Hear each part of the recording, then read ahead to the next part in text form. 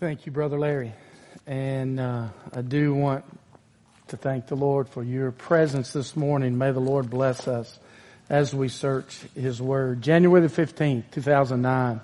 A day you probably don't remember in particular, but many of you have probably watched a movie which depicted what went on that day as a plane left LaGuardia Airport. 5 minutes later, after having hit a flock of birds, what did that plane do? It fell out of the sky. I'm going to ask you why. You might say because of the birds. I say, That's not the reason, is it? Last Sunday, a little sub left there, a place headed toward the wreckage of the Titanic. It went down to a depth of 12,500 feet. The malfunctioning sub cost the lives of all of those folks. I'll never forget in high school a car that I always dreamed to have, a Trans Am. Many of you have those cars in your day. Maybe it was a Corvette, a Z28, or some other car. Now, if you're older, it could have been a 55 Chevy or something, right? But I remember all longing to have one of those kinds of cars and those boys who had them. One fateful day, a young man who had one of those cars sped down the road in town at a speed that was excessive and hit a tree about 3 foot in diameter. And guess what that tree did not do? Right. You see, God's designed the world in such a way, and Christ holds it up according to the word of His power with what we have determined by observing phenomena we call laws. One of them's gravity. You see, that plane didn't fall out of the sky because the birds hit the engine merely. It fell out of the sky because there's something called gravity. The sub's malfunction, you see, was caused by a law that God established. When you go down deep in the water, it's like putting 10,000 tons on your back. We would understand if this morning we demonstrated that with 4 yards of concrete and dropped it from a distance of a foot and you were laying under it. What might you look like? Right. You see, these things are realities of which we cannot transgress other than we pay the penalty. But don't think of consequences merely in that light. You see, a consequence is that you woke up this morning and you walked out on your front porch. You didn't float without any kind of item helping you because you were held to the ground by gravity. It's a benefit, isn't it? So all of these things that we see that God designed are true and right. And when we operate within the confines or the bounds of them in nature, we are indeed a blessed people. Note this, one writer spoke concerning the 4 laws of nature like this. All of the various laws have in common, despite their diversity, is that it is necessary that everything obey them. It is impossible for them to be broken. What he's speaking about is gravity and other things. The very things I just spoke about. It's impossible for them to be broken. My argument this morning, I use argument in the right way, not what some of you do with your spouse, but rather in a way that's biblical in trying to prove to you something that God has given us. Something that you need to hold in your own heart and mind as valuable and use it in your life as a principle to operate in God's world. Not only do I believe that there are in the laws of nature what God's designed, and when we transgress them, we experience the consequence. I don't fault those folks in that sub for going. Men have had, like Wilbur Norval write, a longing because they're created in God's image to pursue their desires and dreams. Now look, you can race a car around the racetrack. You can stand up on a horse like one of the little Gunderson boys does. But when you fall, or when you wreck, you hit the ground and you hit the wall and things can occur, right? We understand that. So we don't live in a bubble. We don't live like that. We experience life and go on. But no matter what you think about God's laws, they will be operable in every way. And so in the moral world, my friend, I believe that God's given us in creation the very thing He's established in the moral universe. I believe this passage in Galatians chapter 6, verse 7 and 8 captures it. No more could we ask the question, that's why did Sully's plane fall out of the sky, than the fact that gravity is operable, than we can, as we watch the world pursue its wickedness and descend into all kinds of difficulties. You see, God's moral universe can in no way be broken without the consequences. And those who've experienced the blessings of God's consequences know very well that very thing is true. You've planted your gardens this year. You put a tomato plant in the ground. And when you went out there, guess what was on it? An apple. Nope. A tomato. Because the very laws that God operates by are a blessing in your life. And can be so often and are. And as I look around this room, I see folks who have experienced over and over again the faithfulness of sowing good seed and reaping good harvest.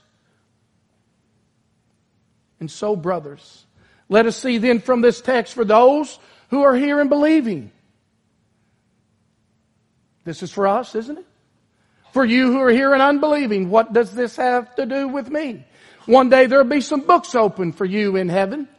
At the last day, you'll be judged out of the things that you've done, the way that you've sown, the things you've prepared to inherit for eternity. My encouragement to you is think quickly and carefully and consistently about just what this book of Galatians is. Not only is it going to teach us the importance of considering God's moral universe and the consequences of it in a good way and in a negative, but it also, the main emphasis of the letter is that Paul's facing a situation in a church that he had everything to do with starting by preaching the gospel there. There had been false teachers that had come in.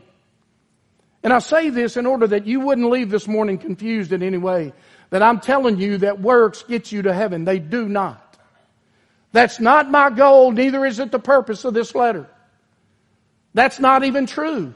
As our brother faithfully prayed, you can't outwork your sin any more than you can out-exercise your fork. Right?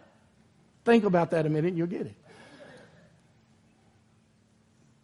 And so it is with the letter to Galatians. As I set the platform for this particular message, you must know that it's Paul's very purpose in writing this letter to defend the gospel he received by revelation, not from man nor through man, but the gospel of grace that causes him to say things like this: Christ, who gave Himself for our sins. If there was a law given that could make a man right, Christ died in vain.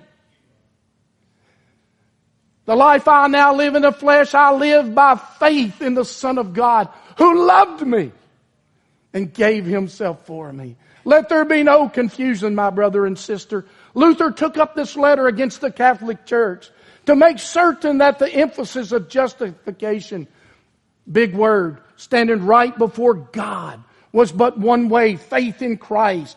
So this morning, there will be no confusion, though I will clearly indicate what the Scriptures teach us in Galatians 6. It does in no way negate the reality that only in Christ are you right with God.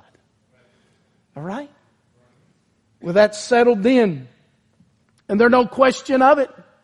Let's then note from this chapter in Galatians 6, verse 7, 4 particular things that are so important. The first being man's problem. Man's problem. And so the Bible's clear about it.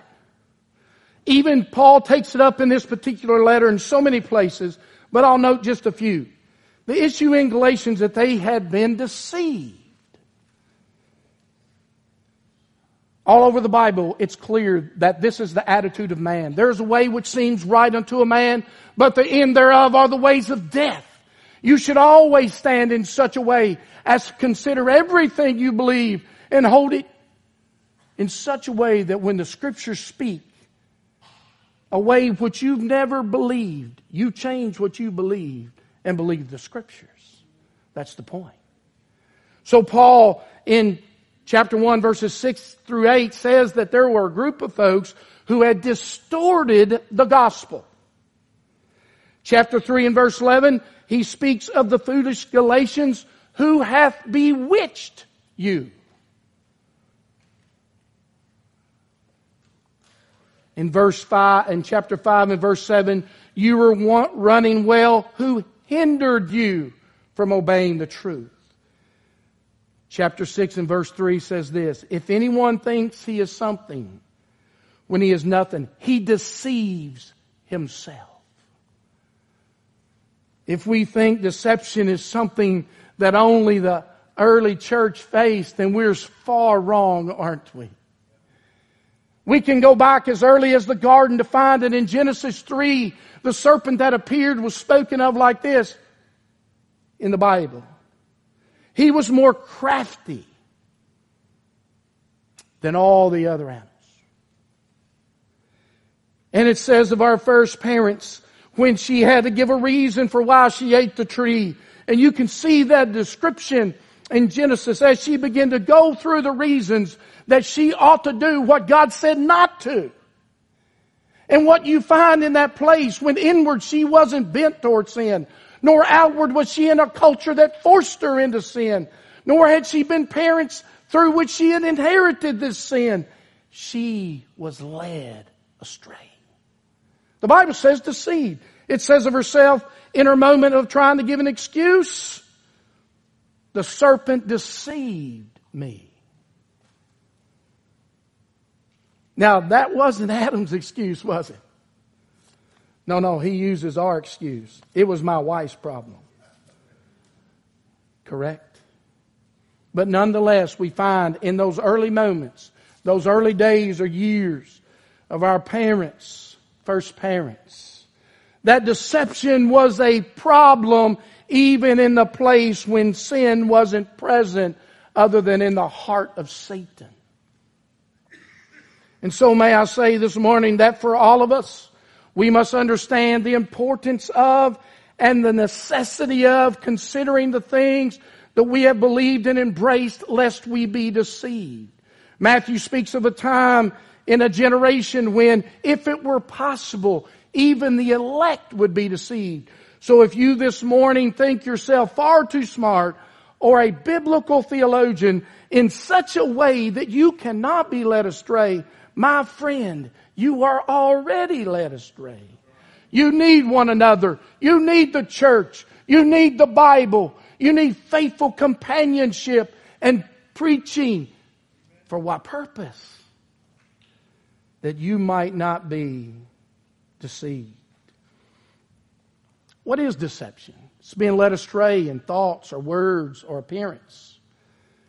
How often, as we watch the world, can we say that they're led astray by wrong things? They come to wrong conclusions. How is it that the Bible teaches us that we ourselves can be led astray? Well, this very letter makes it clear there were false prophets. You are the type of person, so am I, that says something like this, oh, I'll know a false prophet when I see him. Just like Eve knew who the devil was when she saw him, right?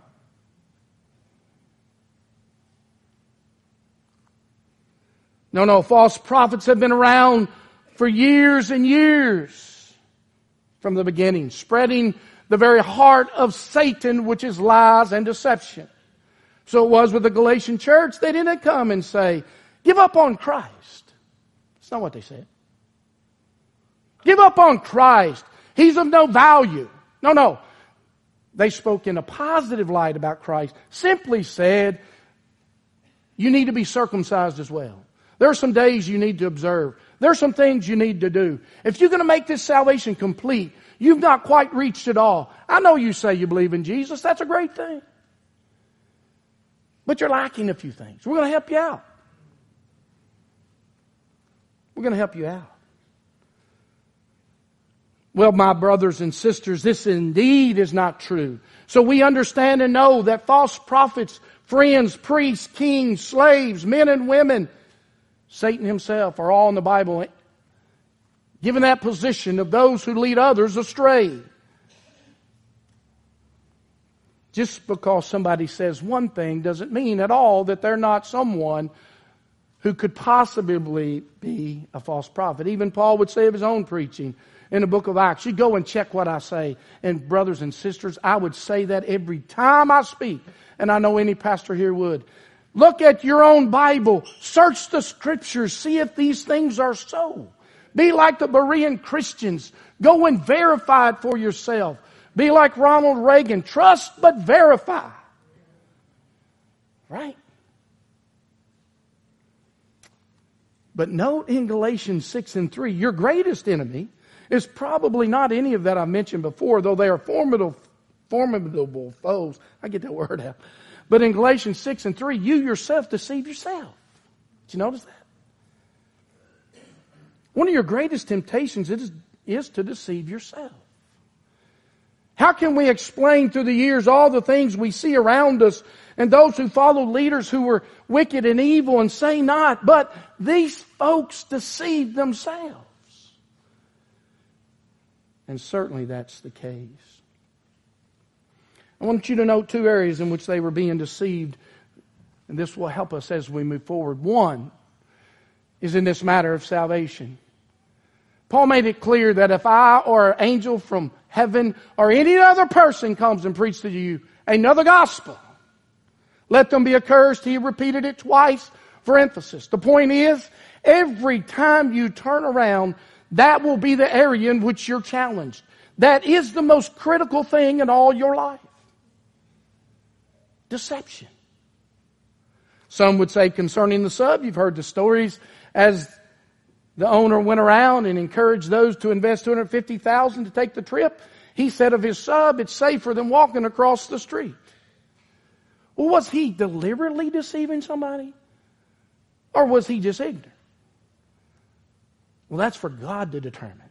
Because now, he's in eternity. I don't know. But this I know. That you and I have to check the things in this way. And so please, be careful. And so it is with the most important thing in life. It's the gospel. There'll be on every hand those who try to turn your thoughts away from it. Who add something to it. Something like baptism.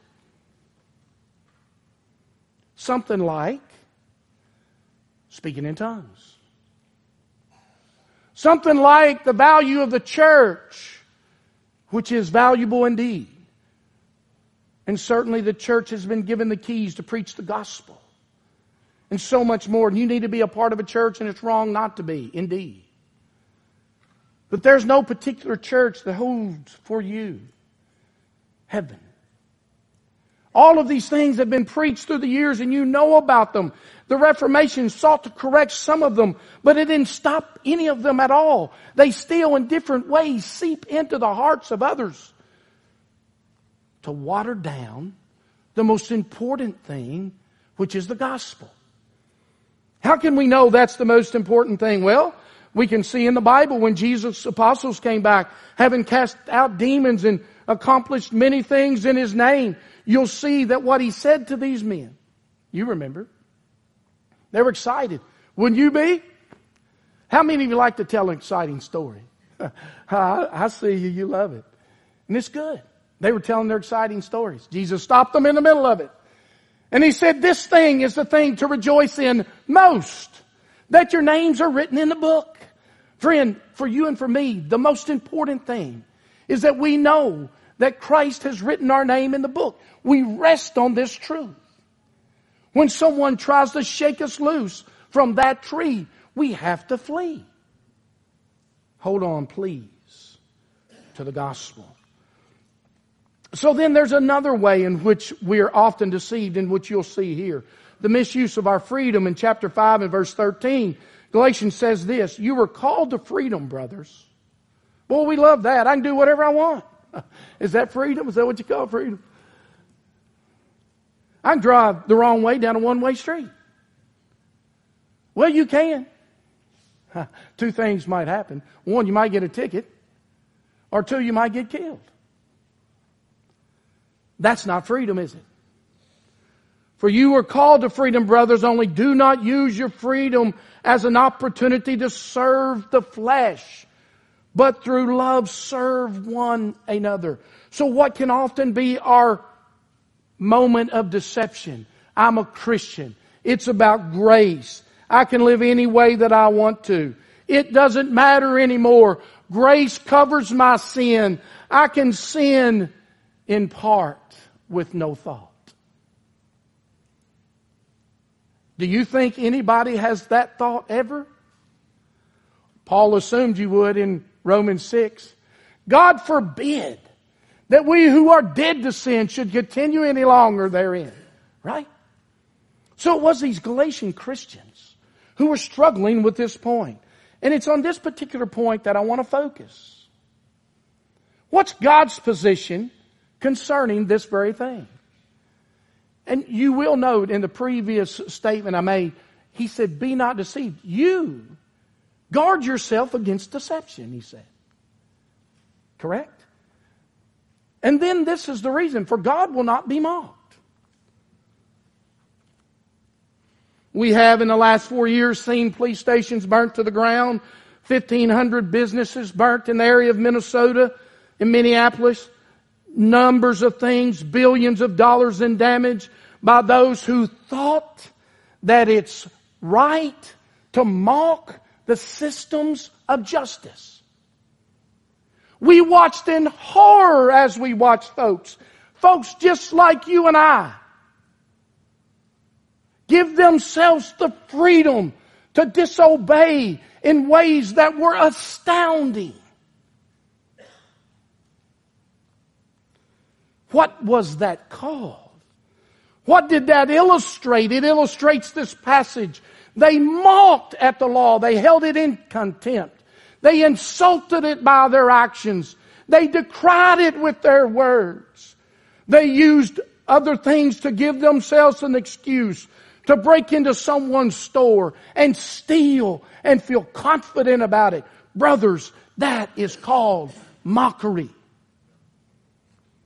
But were it only in the system of those who, like those folks, found themselves in the middle class or often lower, impoverished, they gave themselves some sense of freedom because what's yours is mine. It's wrong. It's a mockery. But this week we found in the words of John Durham that not only in those low places but in high places, the very folks given to protect us with laws, they mock them by their disregard for them, our own FBI and others. It's tragic, friend. But does that give you an excuse? You see, the laws of our land might well be mocked. And we've watched them and they were. And what you and I were gripped with, those who appreciate them, were horror. But let me tell you what will never occur. The police might have to stand back and watch their station be burned to the ground. The manager at CVS to get $500 worth of stuff stolen by some man who's unwilling to work. That might well occur. And those men might well, in appearance, mock justice. But I tell you what the Bible's clear about. Will never occur for you or for me. Is that God would be mocked. That will never occur. According to the Scriptures, our view must be, irregardless of what we see around us, irregardless how culture pushes us, this thing is so. God will not be mocked. Not by you, not by another. That was the point you see here in the book of Galatians, that he was emphasizing with the Galatian Christians. You have to understand, as he gave them encouragement not to bite and devour one another. Stop not paying your pastors. Pay them, he said. Love one another and demonstrate it in the ways you live. Don't beat one another down. If someone's captured in a fault, restore that brother in a spirit of meekness. And watch yourself if you think you won't be. But you see, the important part for you and for me in the Christian church is that we need to see the value and the importance that God himself, written in Scripture, will never be mocked. He says, the soul that sinneth, it shall surely die.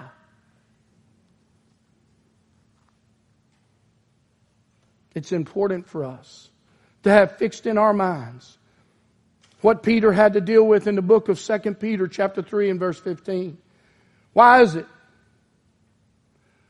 that we watch the simple and the foolish and the wicked get away with things in this world and have no what appears to be consequences for them?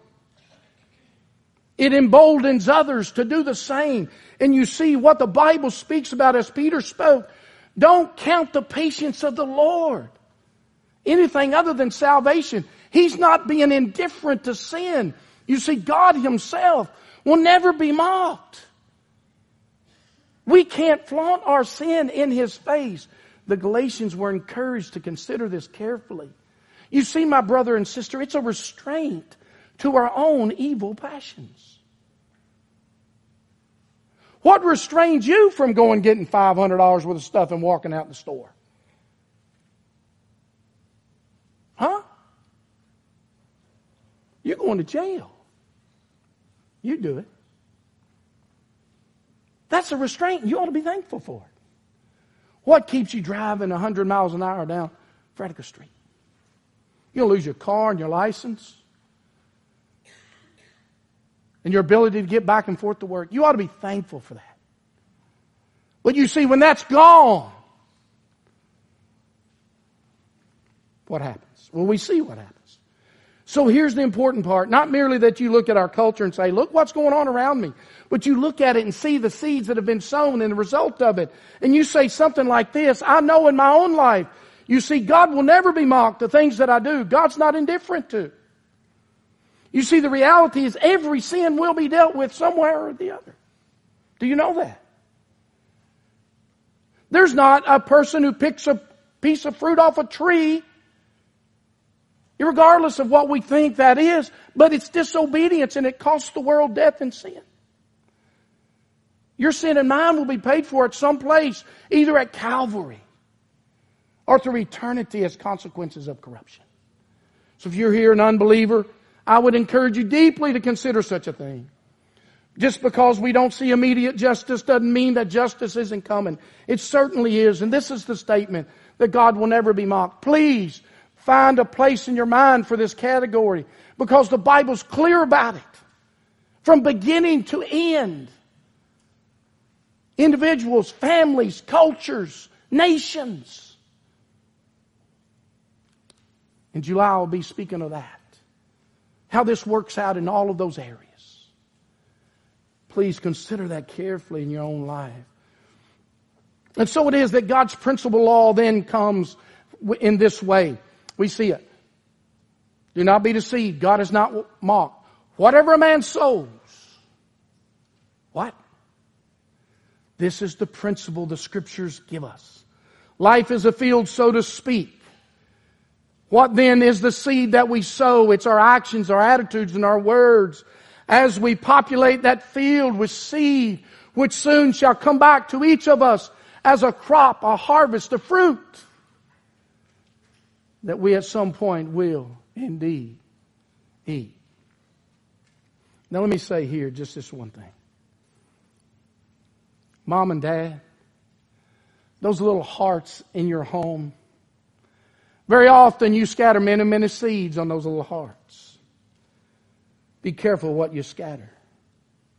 You see, you can give your children a far greater opportunity to understand the importance of these truths by being careful with what you say and do in your own home. The Bible's clear about that. And what a blessing, children, you have when your parents value these moments and these days in such a way that they're careful at the seed that they choose and sow in your little heart. You see, folly's bound up in your heart. It's real. It's true. You're here and you're a child. You've got to know that's a reality.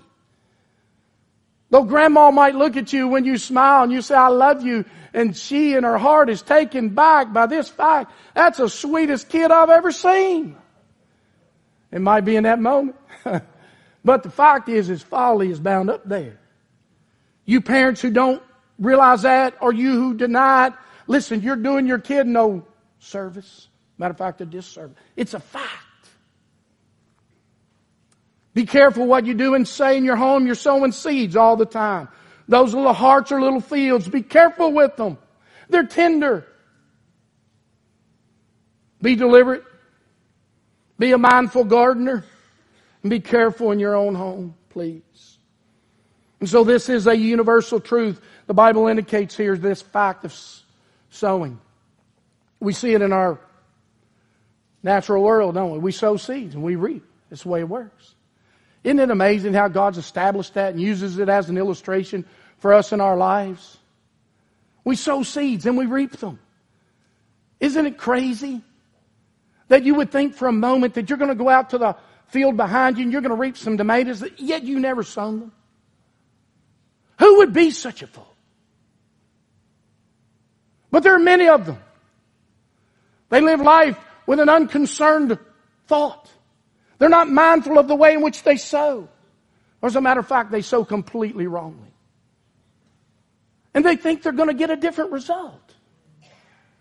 Friends, what God's established as a universal truth is this reality, not only in our natural world, but in our moral world. This is a fact.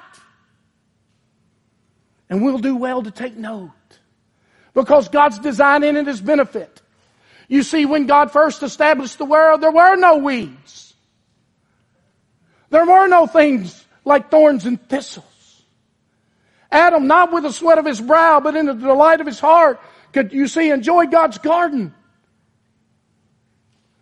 But because of sin, Adam heard these words. Thorns and thistles shall this ground bear. And with the sweat of your brow, you'll have to farm it. And so Galatians says, the flesh lusteth against the spirit, and the spirit against the flesh, and the one is contrary to the other, so that you can't do what you want. What does that mean? It's the result of what Adam did and heard. You don't do what you want. It's Romans 7, brothers and sisters. Even you who have the first fruits of the Spirit, who await heaven, you yet wrestle in these bodies. And rightly so. The consequence of Christ's death is good for you, isn't it? You ought to be delightful with consequences. But the reality in these moments is, this truth is universal. The second thing, timing is key. Proverbs 20 and 24 says concerning a son who is faithful to plow and sow is a son who is faithful to harvest in the autumn or in the summer. Timing is key. You see, you think that maybe at some point in your life you'll get about the business of sowing some good seed, but right now you're a little busy. You're young. Or whatever might be the case. There have always been excuses for not sowing correctly or in a timely manner. And anybody here who farms or gardens, they look at their almanac and decide which is the best day to sow their seed so they can enjoy the best crop. Right? So here it is, my friend, that for you and for me, their timing is key. And when is the time to sow good seed? Today is the day. Amen? You cannot wait till tomorrow. Tomorrow's no guarantee for you or for me. The Bible's clear. Today is the day. The second thing, priorities are crucial in this matter of sowing. Yeah, there's a proverb 24 and 27 that says this. You go get your work done in the field first and then come and build your house. Go do what you know is important so that you can reap the harvest before you build your house. There are a few things more important than building a house. But there is one thing more important. That's sowing your field. Isn't that amazing? How many times did Paul read that proverb? How often was his mind gripped by that truth? How the Spirit of God uses the Scriptures in our lives. Brings these truths to bear on us. You see, the priority for you to sow is critical. Irregardless of your busy life or all the other things that you've been gripped to do, the important thing is that you sow good seed. Here's the reality. You don't have time not to, right?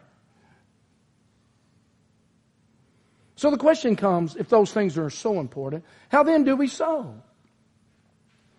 Well, I think Christ got it right. He always gets it right. So how do you sow? I think Christ made it clear and helped us in this way. You join your heart with your hand. You see, it's not some big thing like what maybe a Billy Graham was called to do or others who stand behind a pulpit. And for you, that's where a man sows. But the Scriptures don't say that merely. Here, listen to Christ on this matter. Whoever gives one of these little ones even a cup of cold water because he is a disciple, truly I say to you, he will by no means lose his reward. How did they sow? They took a cup of water and gave it to some kid in Christ's name.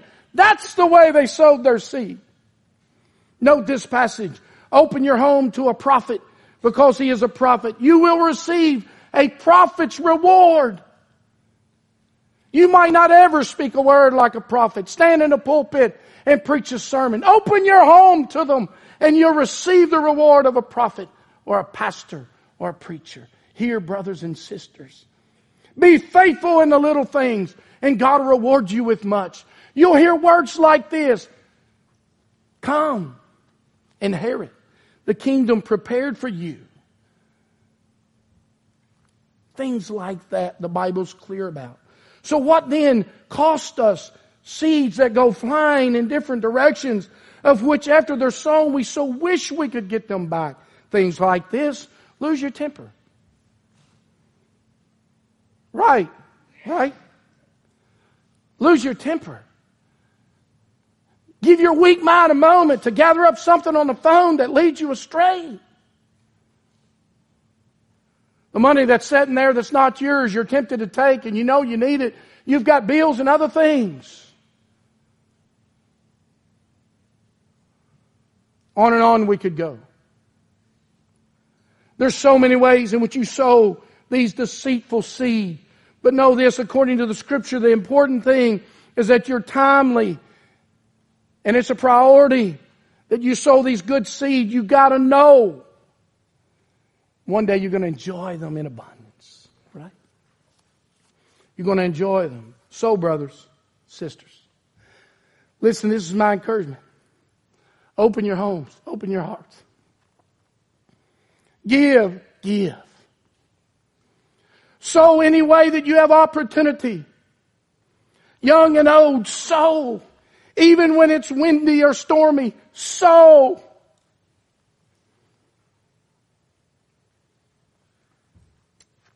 Don't grow weary in your sowing. You might well think it's not falling on good ground. Sow anyway. Don't give up on your children. Don't give up on your neighbors. Don't give up on your family. Don't give up on your co-workers. Sow the seeds that God has given you. Serve them well. Love them right. Don't talk about them when you get home. Pray for them.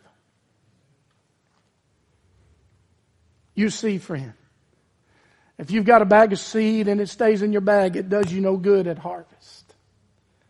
If you're afraid you're going to sow it on a hard path and it won't come up, you'll not sow and your land will lay bare, or worse yet, with weeds. Sow, brothers and sisters. Sow. But I can't do what so-and-so can do. That's all right. Can you give a cup of cold water? Christ thought much of that.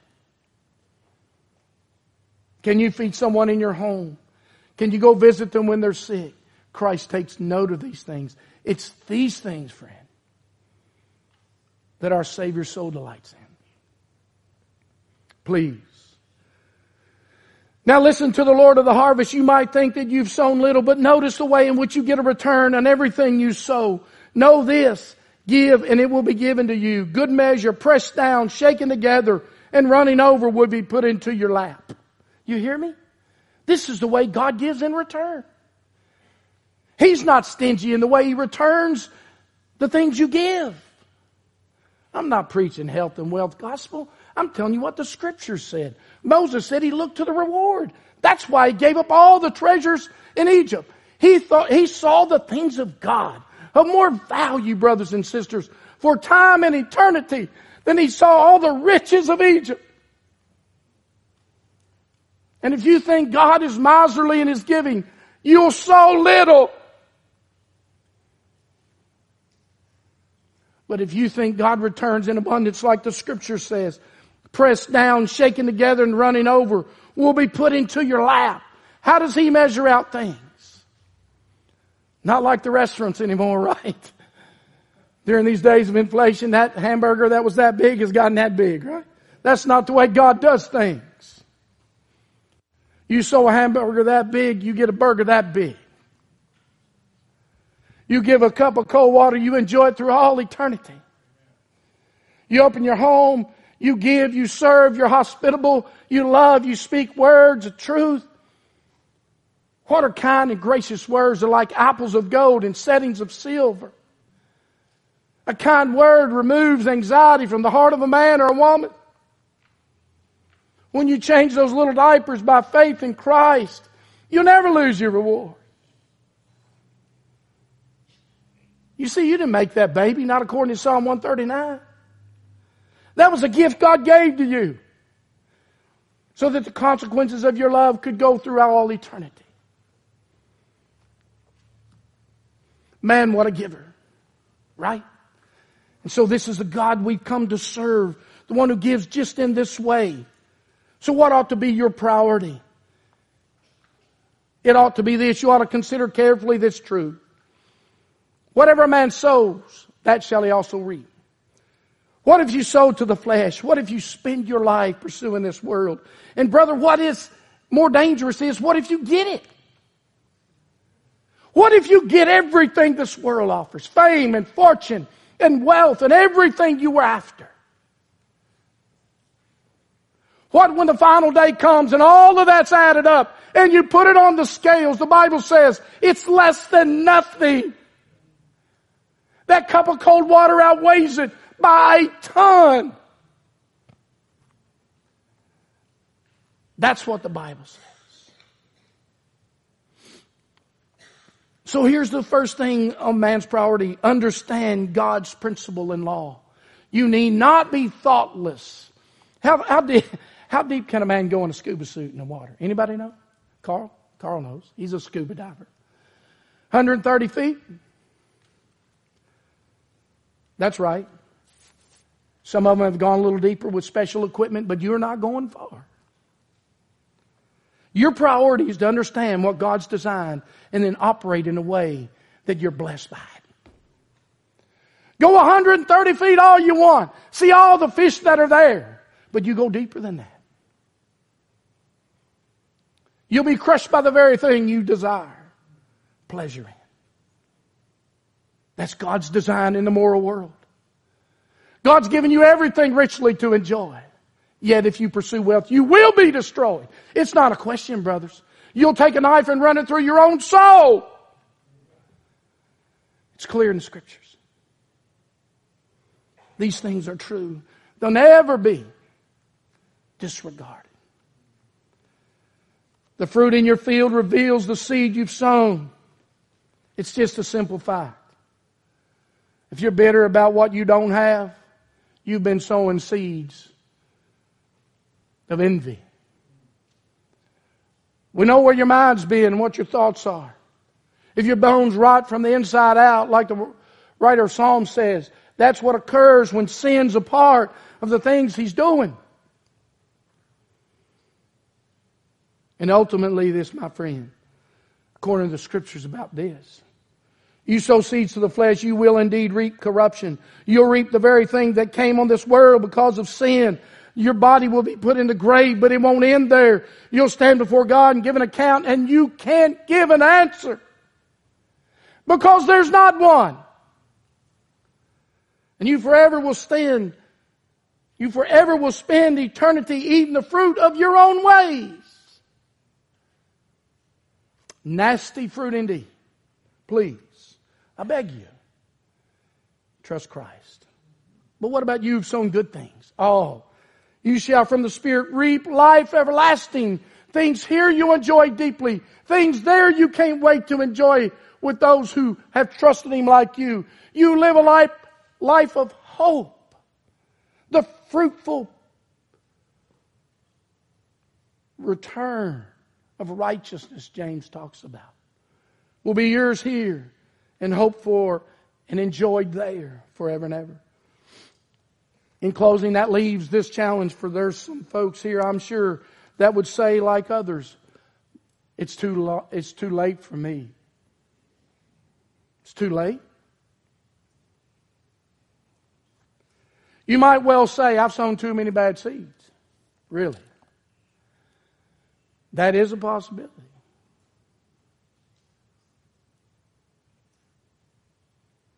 Only if you're comfortable with that. Are you comfortable eating what you've sown? Say, no, I brought my lunch in a paper bag, but I like my neighbor's much better. That's a good thing. This is the point. The Bible is about the God who restores what the locusts have eaten. It's about the Christ who came, and because of Adam's sin, and Adam stood under the curse, the first Adam, but the second Adam removed the curse.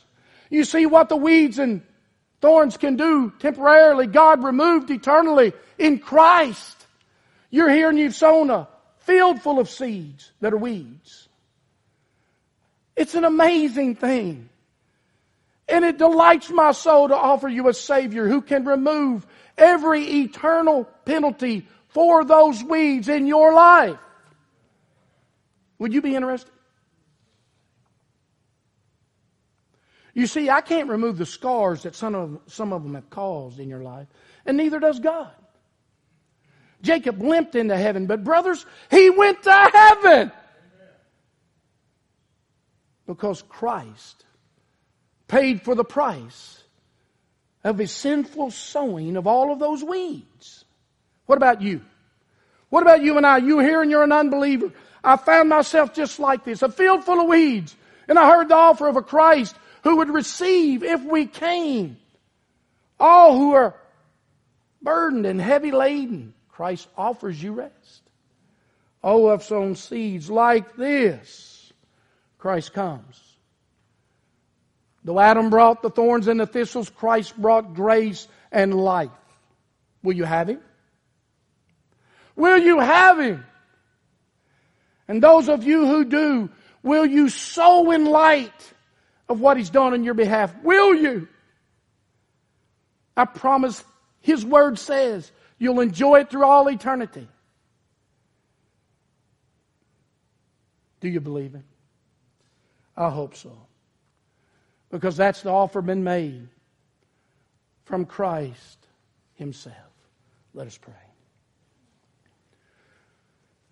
Father, we're so thankful for the gospel and that You've come and died in our place, giving us hope of the life that is and in one that is to come. What a Savior to sinners. Lord, lives full of weeds like all of us experience, and You've come and You've forgiven us and put us right. And now You've given us an opportunity to sow different seeds, to reap a different harvest, to enjoy the things we do through all eternity. Help us not grow weary in well-doing, for in due season we shall certainly reap if we do not faint. Please, Lord, we pray.